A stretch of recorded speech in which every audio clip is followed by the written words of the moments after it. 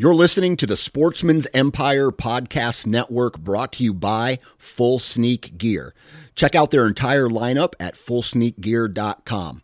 Also be sure to check out our entire stable of podcasts at sportsmansempire.com. Interstate Batteries offers a wide variety of batteries for your everyday needs. Stop into one of their thousands of retail locations and talk with a battery specialist about batteries for your truck, trail cameras, and even those weird batteries for your rangefinder. Interstate Batteries even offers cell phone repair in certain locations. For more information, visit interstatebatteries.com. Interstate Batteries, outrageously dependable. New from Moultrie Mobile, the Feed Hub offers first-of-its-kind cellular connection and control for nearly any spin cast feeder on the market. When used with the Moultrie Mobile app, you can monitor feed and battery levels, run feeders on demand, receive alerts when feeders are clogged, and remotely adjust feeding times. The Feed Hub is ideal for anyone who maintains feeders. Remove the guesswork and save time by planning feeder maintenance before you drive to your hunting property. For more information, visit moultriemobile.com. Think you know the Brooks Ghost? Think again. Introducing the all-new, better-than-ever Ghost 16. Now with nitrogen-infused cushioning for lightweight, supreme softness that feels good every step, every street, every single day. So go ahead, take your daily joyride in the all-new nitrogen-infused Ghost 16. It'll turn your everyday miles into everyday endorphins. Let's run there. Head to brooksrunning.com to learn more. Welcome to Maximize Your Hunt, the podcast dedicated to those who want the most out of their hunting property. This podcast explores land management, habitat improvement, and hunting strategies that will help you maximize your time in the field. Follow along as industry professionals that live and breathe white-tailed deer share their secrets to success. And now, the founder of Whitetail Landscapes, your host, John Teeter. Hi, I'm John Teeter, Whitetail Landscapes. This is Maximize Your Hunt. Welcome back, everyone. Hopefully everybody's doing well. I'm on the road here, traveling, and I expect that my season is going to be pretty busy with clients. And I suggest that anybody who's trying to get on the schedule, please do so. I don't know if I'm completely out of space, but I'm finalizing everything with my client schedule this year. I am putting some clients into 25 if you want work done in 25. And then, of course, cutting. We're trying to do some opportunities with more clients to make sure they're on the schedule for cutting with my partner.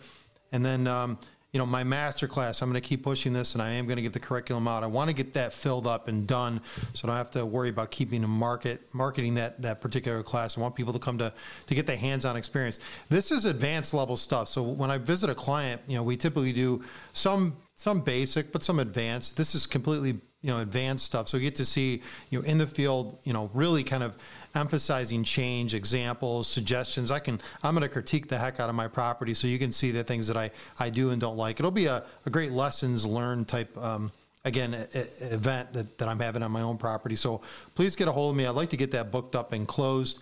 The other piece of it is, let me see. Jim Ward and I might be doing something. I mentioned that in the last podcast. Jim and I might be cutting and working on a property together. We may do a field day for folks. That's going to be a lot different, my day. And I think Jim and I might do a podcast on that together. I just talked to him the other day. We got to shore some things up and then talk to a client and a few other things, but there'll be more on that. But that is different from my master class. So I want to be clear with everybody, but I really want people to take this masterclass because I think it'll be a game changer. Anybody in the Northeast or flying anywhere in the area, I think you'll be very impressed with the work that I've done and kind of the philosophies and really kind of it's advanced level. It's 400 or 500 level, and we're going to go all the way from soil to doing the timber manipulation and management. So, all right, enough of that. One of my favorite guys is back, Rocky Burris.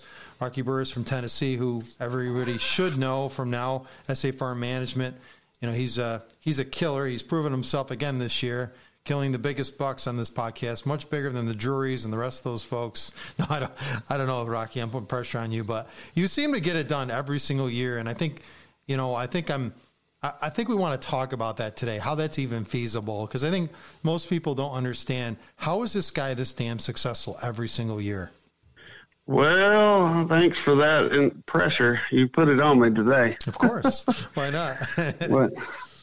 Well, it's definitely been a great year. God's been blessing me. I've had I had a lot of pressure on me at the beginning. Of course, before you get that first one, you're kind of stressed out and thinking, all right, the buck pictures are rolling in, everybody's getting deer, and my big deer's missing, or my big deer's not telling me enough to go in yet, and I'm starting to worry that somebody else might get them, but it ends up it's end up here lately in the last couple of weeks. It's just turned on fire, and normally my rut's not that hot, but this year I think I figured out a couple things that really helped me. So yeah, I've been blessed. Yeah, and I think we're going to dig into that. So you killed 4 deer this year, 4 mature bucks this year, correct? Yes, sir. Yeah, I've killed a 4-year-old, 2 5-year-olds, and a 7-year-old. So the velvet deer that you killed early in the season, when was that? What was that? September? That was August. August. Okay. That velvet hunt in Tennessee is August 25th, 6th, and 7th. So okay. I killed him on the first sit this year. So it was a great way to start the season. Yeah, and that was a heck of a deer. And then you've obviously had, I think you just killed a deer the other day. So you've really kind of stacked them up through the season. So yeah, and go ahead. No, I think a lot of people want to know, like, in a big picture schema, what are you doing that gives you these opportunities? Because a lot of people don't have, they don't even, have chances at multiple deer, let alone, having all this intel and information. And I think people kind of wonder, like, how do you break it down? And, what gives you, first off, what gives you the opportunity? And then from the opportunity, how do you make it happen? I think people just want to understand that. So I kind of like set a bar for myself to try to hunt and harvest a deer pushing 160 every year for Tennessee. I feel like that's a deer that's going to be top 5 to 2% deer. And I mean, we all see the 130s and 140s.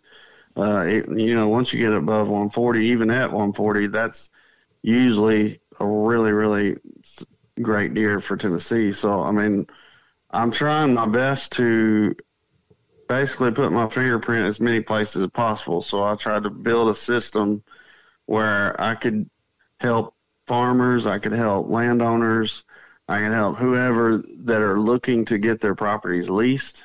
I'm going out and grinding in the off season and trying to connect with these people and offer them my services. So basically I was like, look, I can manage your property. I can manage the people that hunt your property. And you just tell me how much money you want for your property. And then I deal with the farmers, I deal with everybody, and I try to put this little, basically almost like a club, build this little club per property, and that gains me another fingerprint on the map to try to find a big deer. So each one of those properties I manage and I'm able to hunt, but I bring in a couple members, and those guys help me fund the property and then also help me manage it. And then we, of course, try to reach neighbors and stuff to try to all work on the same playing field, but it doesn't always work. I mean, the neighbor always wants to talk great to you in your face and then send you a picture of one of your deer that you're going to pass. So, I mean, you can't trust everybody, but you just can do your best. So I think the next piece of this is you got a slew of properties, and of course you're trying to select areas where, you think the quality is decent. On those properties, and I'm assuming sometimes you get a chance to do some management work. Is that typically how it works out? Yeah, so I usually try to ask the owners if they're okay with some TSI work, I usually do a lot of the TSI work more for funneling and controlling movement. If I do want to improve an area for deer to bed there more, it seems to be what I'll do there too. But a lot of these properties, it seems like that I get, or right after somebody has select cut, and a lot of hunters, and I might be letting one of my secrets go, but a lot of hunters are just upset that their property got select cut. and it just looks rough to them. It looks bad, and they just can't fathom going back in those woods and looking at it just trash, they think. So they just leave the property. Well, that opens the door for somebody new. And of course I've had feelers out where I just all the time asking people, do you have anything? Do you know anybody? And then I'd come up, well, this property, we cut it last year. I've actually talked to some loggers, and they go and they kind of open the door for me some too. It's like, we just cut this farm. I'm pretty sure nobody's hunting it now. And if you want it, I can get you contact. So, and then that's where it starts. And the people that join in with me, they know that I understand deer and I understand what it takes to grow big deer. And definitely when your property's been select cut, it's opening up the canopy. The growth's going to be unreal. It's going to be so thick in those woods. I mean, deer can bed 5 yards off these food plots and stuff, and you don't even have to get in there, and you can harvest some of the bigger deer. So, I mean, that's kind of been my secret, is trying to follow the loggers around and pick up anything that I can pick up. I have certain farmers that, you know, when they pick up something new, they offer it to me because they know I'll respect their land and respect their crops and pay them to leave crops behind and stuff like that. So it all works out. So, I mean, there's no question in my mind, you know what you're doing. And I think people follow you because, you know, you've got a good plan, and, you know, you do guiding. I mean, you're kind of a jack of a lot of different trades at this point. But your specialty does seem to be, you know, these older age class deer. And I think it's tough for people to recognize that some areas are conducive to that and not. And then, you know, how can you influence, or how can you change a dynamic in an area where people want to get on board with that? I think that's where they generally struggle. They're like, okay, so I've got this great property that I picked up. Now, I had a conversation with a client this morning. I've been doing meet and greets with clients every day. You know, they inquire for me, and I get to talk to them and learn about their property and their values and who they are, and that's just part of the whole thing. And part of it, the conversation is, have you talked to your neighbors? And very rarely will I have a client that says, yeah, we know our neighbors, but, you know, we don't have an intimate relationship with them. And I'm like, boy, that just right there alone is that sets you back a little bit. So I kind of want to know, like, part of this has to be the neighborhoods that you're in, and what are you doing in those neighborhoods to make it better? Well, I mean, the biggest thing in ours is we're primarily ag country. I mean, there's a lot of ag on all these properties that I get. I mean, I did pick up a 300-acre CRP, which is basically just grass, and they cut it once a year. And I just, you know, in the areas to improve is like we're doing our best to add anything to the properties that they do not provide already. I mean, that's the same reason we get hired. You know, right. We travel these properties, and we can identify what's missing. Or we can identify what the neighbors don't have that if we had it, it would help us. So a lot of that is what I try to do is I go in, and I mean, a lot of people are mainly stressed out about, I got to get a deer stand up. That's all they worry about. And they get up there and they just stick deer stands up everywhere that they can see good. If you can do it, which we can't do it in a lot of my properties because they're CWD, but, if you can do it and put minerals out, then some of those guys are doing that just for the pictures, but not really strategically doing that either. And I noticed they're like, well, I got minerals down in those woods right there, and I get this picture. I was like, why you don't have that where you're hunting? Like, I mean, if you're going to put minerals out, why would you stick it in the woods where it can just hold up on it until dark? So a lot of those, you know, I just see a disconnect on a lot of hunters that we're going out, we're sticking up stands, and now we're ready to hunt. Where I'm going in and trying my best to leave as much crop as I can afford, and the guys in the club can afford. And so we're providing late season food, trying to keep them healthy, attracting a lot of deer that may not even use the farm hardly, but when it's late season, they're leaving a lot of properties trying to find that late season food, and that's us. So then if our habitat looks really great and they got the food, a lot of deer seem to stay. And we've been successful at growing deer old by doing that, just always having the food and always having the security those two alone, if you can remove the thought of you hunting it, then it's great. Because almost always I try to get out of town guys on these farms, and it works so good because they're not there but maybe a week to 2 weeks out of the year, and the rest of the time the farm's resting and collecting deer from the neighbors. It's because they're weekend warriors or they hunt a whole lot.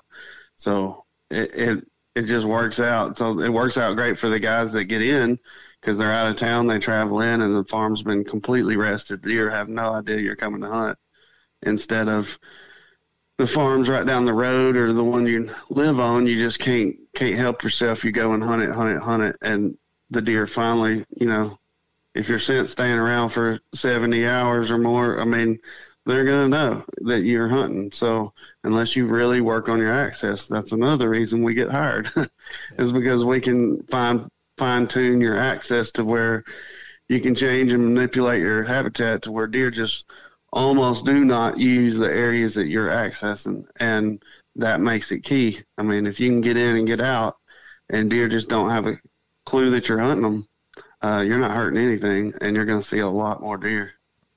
The other piece of this is getting people on the same page as you, and obviously the members that you hunt with on some of these leases, they're following you, right? You're leading them to success. But those around you, because these parcels that are leasing, they may not be thousands of acres, right? They're less than 100 acres in some cases.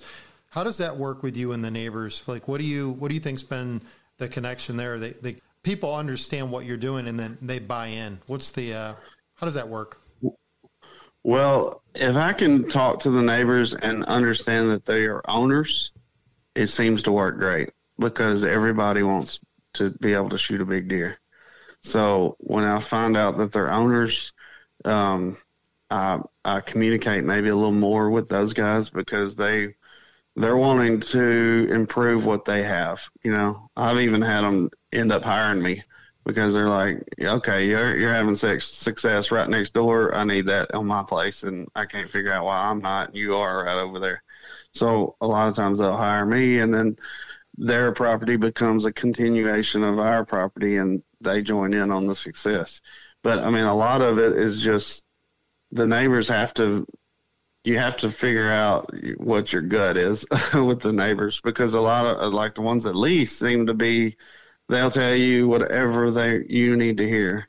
And then when it comes down to the season, they'll check in 2 or 3 times to see if you've got any shooters and if you're willing to share them. And then basically they'll send you a picture of a couple of your deer that you're passing that they've already shot. So it's kind of discouraging to know the neighbors sometimes, but then at the same time, if they give you their word, you just hope they stick with it. And I normally won't ever share deer that we're passing unless it's just a deer I know for sure they're going to shoot. And then I know we for sure don't want to shoot it. So I'll just say, look, I know this deer is super, we had one with double drop tines. I tried to get all the neighbors to not shoot him because he was 3. And they were like, I can't promise you, but I'll try my best. I'll do. And then ended up a neighbor that I didn't know ended up killing it that year, which was last year. So, I mean, it's just a rare deal, and I was just begging everybody. But, I mean, you got to try. I mean, you can't just not try and expect them to be on the same playing field. So, yeah. I mean, it worked out this year. I mean, we passed Limpy, which was the velvet buck I shot, and he was a mainframe 6x6. And in Tennessee, you just literally do not have those. And I knew anybody would have saw he was a 12-point, they were going to shoot him. And he didn't look like he had reached his potential. He'd been shot. He was limping. And I just felt like there was a year that needed to go by, and he would just blow. And he did. I mean, he's probably in the 160s again also as a 13-point this year, and was just crazy bigger. And we passed him 8 times between 3 properties. So it worked on that deer. So there's another, and I think this is good for everyone to just talk about strategy, because people worry about sharing photos and how that gets out and just, the complications surrounding that, right? Intelligence and knowledge don't always go hand in hand, right? People want to take advantage and don't respect necessarily, your goals and objectives. So I'm going to talk about raising the bar. So you've raised the bar, and Perry, me and Perry talked about this a while ago, but you raised the bar and you keep raising the bar. It seems like there's a piece of this is like, how do you continue to maintain that? And obviously having more properties and getting people, influencing people around you, but like maintaining that is a big piece of this whole equation. So year in and year out, you have these excellent hunts and good experiences. Like, I know there's stress in that because you're putting pressure on yourself to shoot these older age class deer. But like when it comes right down to it, and you've got a property, a lot of people are dealing with a scenario. They've got a property and they got neighbors around them, and they're not necessarily on the same page. Maybe some are, maybe some say they are, but they aren't. Some people are just weekend warriors. They want to go out and shoot a deer when they get a chance. Whatever deer steps in front of them gets killed. What is the goal? Like if you're setting standards for yourself, how do you do that in a situation like that? And, what are ways that people can kind of improve their environments where they feel like, they're able to get to that next age class that might be a stretch. And I kind of want to know your philosophy on that. It's kind of a loaded question. Well, I mean, I'll be honest. I mean, it's taken till probably last year was the first year that I just really had passed like a 5-year-old and a 6-year-old, which in Tennessee is like, people think you're nuts. Like even my best friends think I'm nuts. Yeah. They're like, dude, why did you pass that deer? And I'm like, yeah, I've had a great year. And I mean, I'm not gonna lie. If I had a real, like not a great year, they would have been in trouble probably. But I mean, it's just kind of like, okay, I've already had a good year. Why do I want to just stack on to this year? I'm letting that deer walk. So like the deer I just shot, this is a prime example. He was 6.5 last year. In the late season, I'm hunting the standing beans that I paid to leave behind, and he's out there eating with like 5 or 6 other bucks. 2 of them are 4-year-olds, and he's 6 years old, and I didn't shoot any of them because they weren't bigger than what I've already shot. They made it. I felt like they've made it through the season. This is late season. I'm 3 or 4 days from the end of the year. And I just couldn't do it. So I let them all walk. And a couple of my friends were just like, you're nuts. I can't believe you just videoed those deer and didn't shoot one. I was like, well, it's not always the case. Like, I want to have a big deer to hunt next year. And my big deer are bigger than most people's deer because I just, if you shoot the nice bucks, you can't shoot the good bucks. You can shoot the good bucks, you can't shoot the monsters. So I've always had that little mindset, and it's been really hard to do in Tennessee until here lately, because it just keeps every year I get more and more and more and more bigger deer because I'm just not shooting more and more and more. And I mean, it makes no sense because people are talking about how much more and more success I've had, but it's because I'm not shooting deer. I mean, if you're not shooting deer, they're getting older, and then before long, your age class is built up to the point where you're shooting the older deer, and there's 2 or 3 other that are right there you could have shot too. And if you need to, you can always bounce back and drop a 4-year-old if you just need your success. And that's kind of where I was at on the 9-point, the first one. He was 4. It's a new property. Don't know anything about the property. Just got it this year. And he was on the cameras like crazy. And I had one even bigger that was on the cameras that I really wanted. Well, he was just predictable. He just was very predictable. He hit the camera at 11 o'clock in the day, and I couldn't help it. I was just like, I think it's maybe my biggest deer. But then again, if it's the 9-point, if I see him, I'm probably not going to be able to pass him. And, he's probably a 140-inch 9-point. In Tennessee, that's, people are all posting, dude, that's a monster. That's a great buck, because they just don't see them. And maybe I'm getting spoiled about but it's taken 5 years, 6 years of doing this to finally get where, out of 15 farms, I have 5 that'll have shooters for me. Those are rotate a lot of times, but then there's also one farm that'll always produce, it seems like, 1 or 2 that just always have shooters. So a couple things you brought up here that I want to break down. One, the more mentality. I had a conversation with a potential client this morning. out of Connecticut, and it's this theory that more is always better. And sometimes it's contentment with what you have and being realistic. The other piece of it is, and I've been dealing that with other clients and philosophies, and just, they buy a property, we get it to a great level, and they're like, wait, we want better, we want more. And it's like, whoa, in your area, you've hit the pinnacle. Can you do more? Sure, you can do more. We can do more with more land, but maybe some of the deer that you're seeing, the quality and your opportunities have gone up exponentially. I mean, how easy or how hard do you want to make it on yourselves? There's a piece of that. The other thing is like, you're trying to assess the local herd status based upon your knowledge. And sounds like maybe you're creating a cultural shift in your area, which is another thing I want to talk about. But like, it seems like, you're picking and choosing certain deer because of, the environment that they're in. And obviously a deer that's killable, that's of good caliber and quality as compared to the area, of course, that's on the list. It's just a matter of what other resources do you have, elsewhere, or type of deer that you have elsewhere that you think, meet your criteria. So you're giving yourself so many options. It's almost like, and I think we talked about this in other podcasts between you and I, it's like you're spreading yourself thin in that capacity, but you have an innate ability to remember things really, really well and put a story together, and from the data and collection information that you have to go after a particular deer. And I think a lot of people struggle. I mean, if you got 13, 14 properties, and there's a hit list of 10 different deer, there's a story behind each one of those deer, and there's a strategy that goes into each one of them. And it's probably a slightly different strategy, but you're trying to figure out, when they daylight. We had a separate podcast, you and I, on this, and you explained, certain properties are hot at certain times. And, you kind of play that all into this equation, and you basically develop an algorithm. And then for you, you're at such a fine point of saying, okay, yeah, possible to kill, right? Not possible to kill, of, age class and caliber where he might get the pass. And you kind of have these all documented and listed out across these properties that for you is just about an education thing, making sure everyone's, of similar mindset to you. You're educating neighbors when necessary, but you're also showing people that it's possible with all the improvements and, things that you're doing. I think people struggle to even get to the point where you were maybe a year or two ago.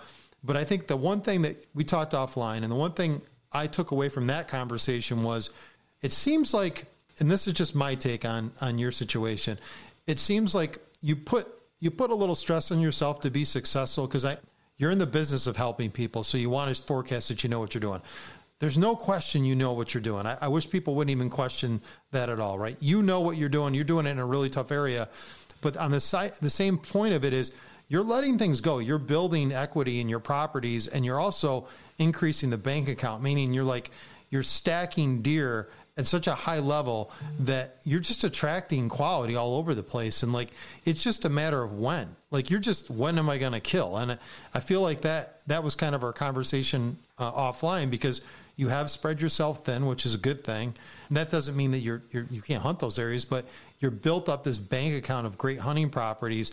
And it's just a matter of how you're managing things and fine tuning stuff. And, you don't hunt your own personal property very much, because you're building the bank account, you're building the quality of deer on that property. And to build it more, you got to do more work. And I'm putting words in your mouth, but I think that's kind of defining where you're at right now. I think. Any thoughts on what I just said? Cause I'm assessing you, man. Yeah, I see that. No, I'm good with it. Cause you're right. It is an investment. It is an obsession, I guess. Just to always try to have something. Like, I'm thinking about next year more than this year a lot of times. And I think that's where there is a disconnect on the hunters today, is like, everybody's got to find success this year. And what they're doing is shooting themselves out of next year. And I really think that that's a big problem. I see it all the time. Like, he's not a monster, but he was the first buck I saw this year, okay. But next year he would have been, like, if you would have just let him go, he would have been that monster. Nobody wants to eat a season. It seems like it's like, no, I know most of these hunters are not hungry. We're not out there because we're trying to only feed our family. If we are, we're not even listening to this podcast, Right. So we're out there trying to learn how to shoot bigger deer, but we're still out there shooting deer. We're not shooting bigger deer. So if you're not setting that bar for yourself, you're just listening to other people do it instead of doing it yourself. And I feel like that's what I see a lot of, man. It really is just disappointing, because I know everybody that follows me or follows you or follows anybody in the field that's successful in doing this stuff, they all want to be in our shoes, but nobody wants to do the work. Nobody wants to do the pass. They all want to be able to take the pictures. And that's not how it works. Like, you have to literally just grind. I'm out. I'll see my kids. I tuck them all in bed at 9 o'clock. I'm putting my boots on. People are like going to bed. I'm going out, getting in the truck, and I'm out till 2 in the morning, moving cameras around, putting out scrape trees, doing whatever I need to do. And everybody that doesn't have success is gone and done their trips and gone on their hunts and talk about how they just didn't do it this year, and they got stands halfway put up or putting them up during season and stuff. And I'm out at midnight doing these things after work and after spending time with the family and after everything's over. So, I mean, that's sometimes what it takes, but I'm willing to do it, and that's why I have the success I do, I think. It was because I've done the work, I've done the study, and I've done the moving the cameras and putting it on the deer that where he should be and where he was last year. And I paid attention to the history. I've sat in the office for 2 hours looking at last year's photos. I've wrote it all on a calendar, who was in the daylight last year and what farm it was and what time of day it was and what was the weather. I mean, all that stuff doesn't just fall in your lap. And I mean, unless you're some Rain Man, I mean, it ain't going to happen unless you go and do the work. So I got a couple questions from that little dialogue there. So there's two pieces of this, and I'm kind of wondering your perspective on it. One, and I had a conversation with a client yesterday, and he's out of Pennsylvania, and he's had a consultant come out. I guess I'm the second consultant, and hopefully we get him in the right direction. And happy he's having me, because I'm gonna fix some things. But he's got a pretty low deer population in his area, and he said, "Well, how long are we going to see results after you coming on board?" And I said, "Well, I'm there to advise. I'm going to give you the tools. It depends on the work." To your point, the other piece of it was, and this is the big picture thing, is with his numbers the way that they are, I told him not to hunt it, and I've told multiple clients that listen to this podcast, don't hunt your property for a year or two, and they're like, "Are you crazy?" I said, "Well, you can observe." And I said, if you think there's a deer of caliber that you think is at the level you want to meet, or it's at the level where you think is acceptable, then go after that deer. I said, but let them simmer, build that bank account up. And they look at me like I'm crazy. And they said, "So I'm doing all this work, and then the return's going to take, happen in time." I'm like, then get that lease, go hunt public land, go fine tune your skills. Like, you want to be a sharp hunter, go hunt where you have competition. Learn from other people. And then obviously when you find success in these areas, you're going to learn what not to do. And that'll play into your expertise as a hunter. So I would ask you the same question. If you had a client that came on board for you and they had, a small quantity of deer, the numbers were fairly low, and, this might not likely be ag country, but, they have low numbers. What would you suggest to them, outside the specific improvements? Would you say, don't kill any deer for a while? I absolutely don't hunt my properties. I don't. Yeah. I've hunted 10 times, 15 times if I was to probably shoot over it this whole year. Season's been open since September, and I've literally hunted that many times. I don't hunt my properties. I just wait, and I wait until I see something worth hunting. And if he's not there, I'm running enough cameras that eventually he will cross the camera. He may only hit it one time, but I will get a picture of him. And a lot of times, I'm not going to lie, I'll check my cameras and there will be a deer that I should have hunted that deer, Yeah. But if he made it, he made it. And that deer's going to be even bigger. So then I'm really focusing next year on that deer. But the properties that don't have populations and all that, I'm with you. Really, you should never hunt your properties. You should observe your properties, just like you said, and wait until they're huntable. And not every property is huntable because the deer aren't there, or the deer that you want is not there. You got to wait till he gets there, wait till he gets old enough to be the deer. And a lot of people are just gotta have now. I mean, that's the world today, though. Yeah. I mean, that's the way everybody is today. You have to have ease. You have to have success now. You have to have whatever is easier. You'll pay for it. If I can kill this year, I'll pay you whatever. You know what I mean? And that's just the way the world works. And it's not the way that nature works. I mean, unless you want to go out and pay for 10 farms, then you're going to have 3 that are ready to hunt this year. So that's kind of how it is for me. I mean, I have 15 farms or plus, and I'm only going to hunt 2 or 3. And you'll laugh at me is because of, my kids being home and I travel a lot. I don't like to leave home during hunting season. So I don't spread myself out thin. And I put a lot of emphasis on my primary property and hunting it at the right time and being strategic about it. And then just playing off some of the things, like I hunt this lease with a few other guys, and I'm just really strategic about the time and place. And, there's a couple 3-year-olds that I passed up there this year. I haven't even talked about it to some of the guys in the property because I'm trying to see if I can get 1 or 2 of those making it to that 4-year-old age class.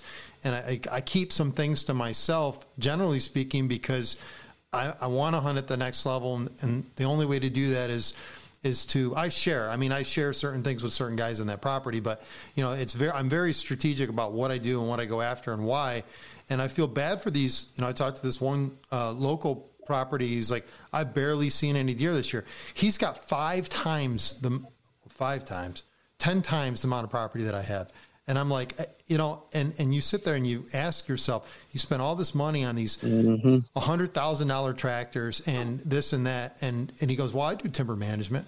I'm like, boy, who's ever doing your timber management needs to stop down to my house. I'll give them a good conversation to help them out because they're not doing you any justice up there.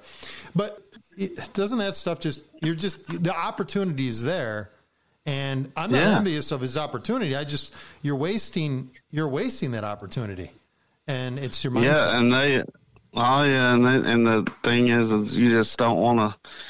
You don't necessarily want your neighbors doing everything you're doing. Well, and I don't want to be rude. I would never, and I probably come across this right now as being a little bit arrogant or rude, but like, I just.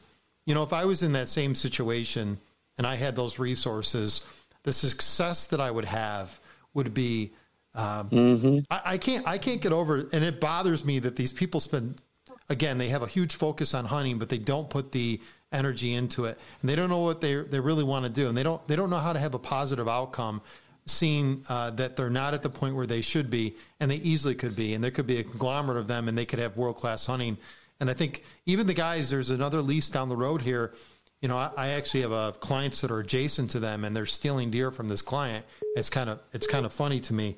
I feel like it's a big deal to me that that they're doing all the right things to make it happen. And some of those clients are willing to do that. Some of them just aren't, and they don't listen.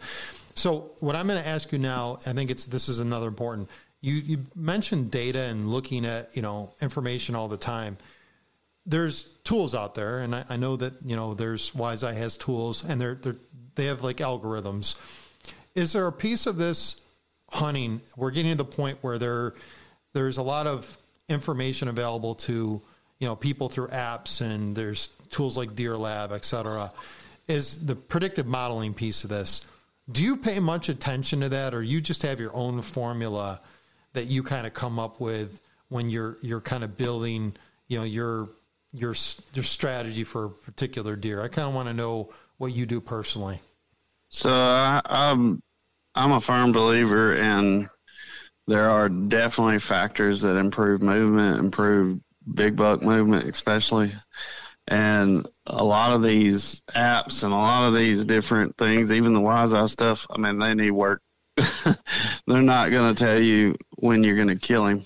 I mean, they can tell you when a lot of these things line up, and if you're not knowledgeable enough to know, and you're not obsessed enough to know the things that are really triggering movement and triggering big buck movement, I mean, if you don't have all that in your back pocket and you're looking for it, then yes, I mean, those apps really do help because they tell you the basics. I mean, I'm not gonna lie. I mean, there's times I look at them, and there's times I didn't even look at them at all, hardly this year, because I know what I'm looking for myself, you know. So, I mean, Wise Eye has all that stuff on the cameras, and that's awesome. But their prediction part is really off a lot. And then, I've offered to even help them with it, but I have noticed it be off a whole lot on the prediction. So I usually just pull up the cameras myself and study the deer. And, you know, every deer is different. So how are you going to predict what my deer is doing when he likes the west wind in my spot? How are you going to predict what my deer's doing when he likes the north wind? I mean, he likes a certain wind at certain spots. It's not necessarily a deer in general, you know, and that's what a lot of these apps are doing, is just predicting the movement of whitetail deer. And those aren't even correct a lot. Yeah. You know, I know the juries have said, I've watched them kill a big deer and have field up full of deer and then say their app said poor, you know. And then I've also seen it say great a whole lot. Of course, they're going to emphasize that, so you'll buy the app. But I mean, that's just, but it is helpful because it's taking most of the things that we're all looking for anyway, and it's doing it without you having to spend the time to figure it out. So I mean, it cuts down on your patterning stuff. But I'll be honest, I don't have any apps that I look at. If I do look at anything, I'm looking at the sunrise and the moon phase if I want to. I mean, just curious, but it is not predicting how I hunt a deer. It's mainly the deer I study. Like I study him and his personality and how he travels and works and scent checks and uses the area that I've got him. And, you know, that's totally different everywhere in his whole path. And it changes throughout the season. A lot of people don't even understand like how deer change in the rut and scrapes. And, you know, I've had guys tell me that they're going to pull all their cameras off the scrapes and start sticking them on the food already. And I was like, dude, this is a lockdown. You do know that as soon as they leave the does, they're coming right back to your scrapes. Like, why are you going to pull them now? It doesn't, you know, but I mean, I think there's a lot of people that just don't study deer to the point where they know what deer should be thinking. And I mean, I'm not saying I'm freaking smart as a deer, but I'm also saying that deer aren't that smart, you know? Yeah. Like they got a lot of weaknesses that if you're good enough, you know, if you're looking for it, you see it. So, yeah. I mean, I killed my big deer. I'm going to tell you this, that deer that I just killed, I literally hung the stand to kill him 4 years ago. Never hunted it one sit. But this is how low pressure I try to hunt my big deer. Like I won't go. So I was only hunting this deer on east winds, which east winds would put him in the field, scent check in the woods. And the field was full of standing corn this year. So I was like, that's even better. It's going to be, I paid for corn to be standing. I planted turnips and stuff and clover corn. I mean, I did everything I could do to put another percent in my side of the game. And everything was set up great for the box stand. I sat in the box stand that morning or the morning before, and I was like, you know what? This wind is borderline for this box. It's actually blowing more northwest, and I usually only hunt the northeast, but it's prime day. It's the rut. It's right now or never. So I bailed off down into my ladder that was set up for the west wind. I'd set it up 4 years ago for that west wind. If I ever got it, I always try to set this one area up for the kill. I went down in there, first sit, 10:30. Here comes that first big 8. I shot him. I went that evening. My big boy's out there chasing does in the corn. I'm like, what the heck? He's still there. So then I went back the very next day. Here he is, 10:28. He comes slipping through, and I kill him. Same exact stand, same trail, same everything. He sprayed blood on the body print of the other deer. And I mean, but it was the western and I went back and researched. I had 95% of my pictures were in that area on the west winds. And I was like, what the heck? I've been hunting this deer totally wrong for 4 years. Because, I mean, we were trying to kill him years ago because he was a nice deer. And then I always hunt the east because I always wanted to sit in that box stand, you know. But then this was the first time I got in it, 2 sits in a row, both midday kills. You know, didn't see a single deer until I saw them. And it's just, but it was, they're getting up out from running all night and bedded up. And then they got up and they're cruising looking for the next round of does. You know, they didn't find what they needed, thankfully. And they were cruising using the wind coming down that ridge, dumping in the bottom. And I'm hunting on the very, very low 1/3 or actually almost in the bottom because the wind was blowing into it. And he's cruising that lower 1/3 just like they always do. Yep. I think that there's a lot of this, like this example here, where people don't, there's a finite way to actually approach a spot like that where, you know, you're on the hairy edge of success. You know what I mean? And you're picking the right time and place based on that level of data that you've had over time. And the fact that you're manipulating it to get them to flow through there a little easier certainly makes the shot opportunities a little easier. You know what I mean? So, you know, that's a positive. Anyway, yeah, I mean, the manipulation part was just literally where my stand was. I made sure he couldn't really go downwind of it. Yeah. So you do hinging, you do whatever you need to do to make sure that they can't go downwind if they're cruising that bottom. They come up through your shooting spot, your shooting area. And, you know, but all that's thought out 4 years before I killed him. I set up to kill him 4 years ago. And it was, seriously, that's what it was set up for. And I never sat in that stand one day because I was, you know, and every year I was finding success on the east wind at the top. So, I mean, it was working, but it just wasn't working on that deer. Right. So then when I finally figured it out, I was like, I knew I would get him late season if he survived the rut because I had everything. But at the same time, I was like, I'd rather not wait till the rut and see if somebody else gets him. Yeah. So I went in for that west wind and, you know, if I had to go set it up and do all that, I mean, it could have probably put a little too much scent and he could have caught it that night before, you know, and ruined my chances. So everything, that's exactly, it's the plan, man, like we do. I mean, if you have a plan and you have it set up correctly and you've done the work ahead of time, it's just a matter of going in and picking up the little hints that they drop and actually, I mean, a light came on. I was like, oh my God, I need to be down there. And I just went down there and I killed 2 days in a row, 2 different bucks. One was a stranger buck I didn't even know. And I had one blurry picture of him down there. Wow. One blurry picture. Yep. I mean, this is an impressive conversation. Hopefully the audience recognizes, you know, that you put a lot into this business and obviously with your clients. And, you know, it's tough that, not everyone gets it. You know, there's not a one size fits all for all this stuff. And you just brought up a point. It evolves and changes. And, you know, it's not these apps, it's you and it's your understanding of what's going on. I think in the future, and, you know, I wanted to get you back on and talk about your deer kills, but we got in some more detail here, which I think was fantastic. You know, your wealth of knowledge is incredible. And I think with anybody who's been on this podcast, you know, Rocky and the rest of the crew, to me, it seems like everyone brings their own, you know, flavor into this equation. Beyond the fact that you're a killer, you really kind of have a good fine eye of looking at, you know, data and observing what deer naturally want to do in the landscape and amplifying that to your benefit. And I think a lot of people just, you know, walking in these, I'll just talk about something today really quick. So, and then we'll try to end this thing is I constantly listen to somebody saying to me, I watch this YouTube video and it gives me good information and I'm trying to leverage that in my design and layout.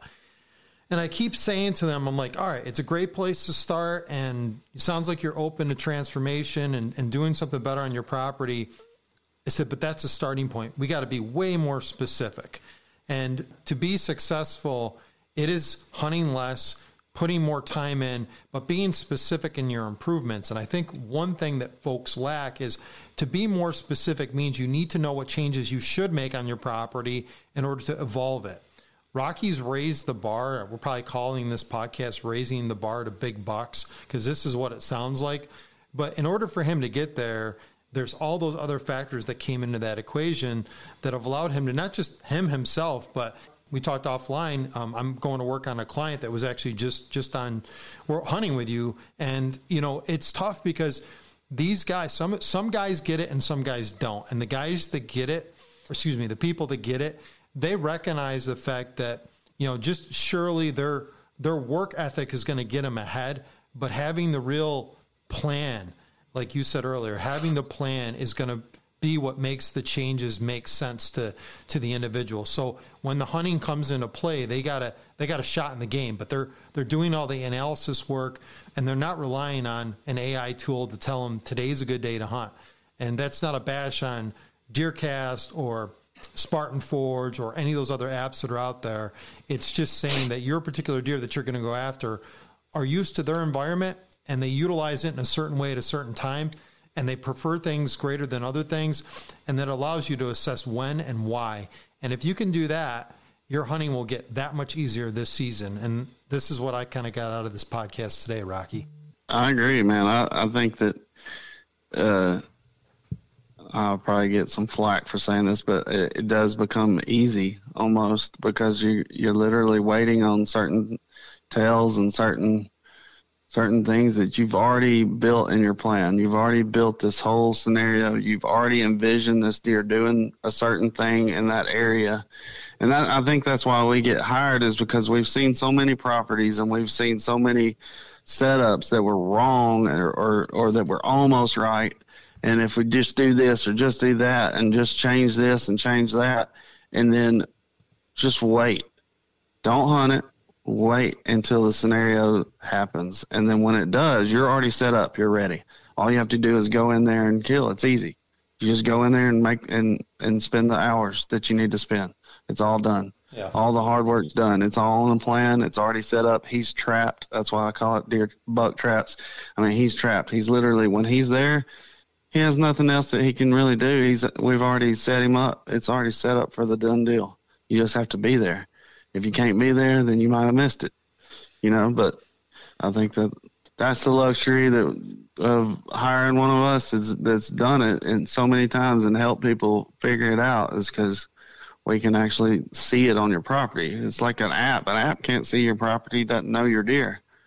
The app can tell you generically what's going on. A geographic map, can tell you generically how your property should be laid out, but until you actually put your boots on the ground and you've gone in and you see and you check the thermals and you see the currents and you see what's going on in that location, how do you know? Yeah. How do you know how to set it up? Yeah, and I was telling everyone today, earlier, I had that conversation earlier with a client this morning, and I told them everything that was wrong with my property, and I told them how they fixed it and how I took a north sloped property and I emphasized interest during, the warm periods as well as the cool periods. And to make a north slope property hunt better in cool periods, like right now, when we're sitting here talking, I just had a buck go right through the center of my property. Anybody would shoot this deer. And I just said to myself, I'm in December. It's 28 degrees out today. They're using my property. 2 years ago, didn't happen. So I'm emphasizing interest on my property. It's a north slope property during the time when they're starting to disperse and they're not utilizing north slope properties. So that just goes to show you there's a lot you can do as long as you set up correctly where the deer are going to use it. They're going to change their annual patterns because of all the emphasis and changes that you develop on your property. And in that case, it really is habitat development, period. As the habitat work evolves, that's why the deer are interested on my property. And, they're not dispersing like they typically do, in December. And so my late season hunting on North Slope property is actually going to increase, which is like, wait, how's that even feasible, right? We got a couple inches of snow on the ground today. It's 28, it's windy, tough day, but the deer are moving, and a mature buck just moved across my property. So it just goes to show you that you can evolve your property with these changes. And this is, hopefully it's an empowerment thing for folks, whether you hire somebody or not, it doesn't matter, but you can make it happen. If I can do it, you can do it. And Rocky's really, I feel like you're at a level above me, Rocky, when it comes to caliber deer and situational awareness, from a standpoint of just having more properties and options and dialing things in. It's that hard work ethic. I feel like I'm on the road too much. I feel like I need to be home working more. And at the same point, you've done so many things intelligent on your property that I think people can just learn from. So, I hope this year is a great year. I hope people listen to this and realize, these are talented people that are on this podcast, and guys like Rocky are hard to find. And, it makes sense to hire somebody some experience. I hope you and I get to work together sometime, because I'm talking with a few other guys that are on this podcast, and we're hoping to do some work together and in the future. So maybe there's a chance we'll get to work together on a property. And I think I'd really appreciate that. And certainly I'd like to hunt with you sometime. So. Yeah, well, I'm all open for that. It sounds great. I appreciate you putting all the heat on me. So thanks. Yeah. Well, I think people recognize your success, and I want to just, echo that so people realize how well you've done over the years. And, you're somebody that people should pay attention to, and good natured and God loving, and certainly you're focused on the right things. And I think people certainly appreciate the value you bring to the table. So I just kind of want to end with that. Yeah, I'll thank you so much. And I just wanted to make sure that whoever's listening just does not think that I am walking around on a high horse thinking I know everything. I get taught every single year by these deer, and I learn, and I try to adapt, and I try to work that into what I do. So, I mean, I know that my personality is like, when I believe something, I believe it, and I really am strongly standing behind it. And no matter what everybody else is doing, I just really believe it's why it worked and what works. But it doesn't always mean it's right, So I just wanted to put that out there, because I know a lot of people will say, he's a narcissist, he's whatever, just all he wants to do is tell you how he does it. But at the same time, I mean, I have been successful, so I mean, I just can't. It's just hard to ignore some of the things that works. Yeah, and I think you're also open to change, and I think a lot of people realize that there's new things, new concepts, new ideas. I mean, just a couple of years ago, Rocky, we were really focused on building walls of cover, and now what we're focusing.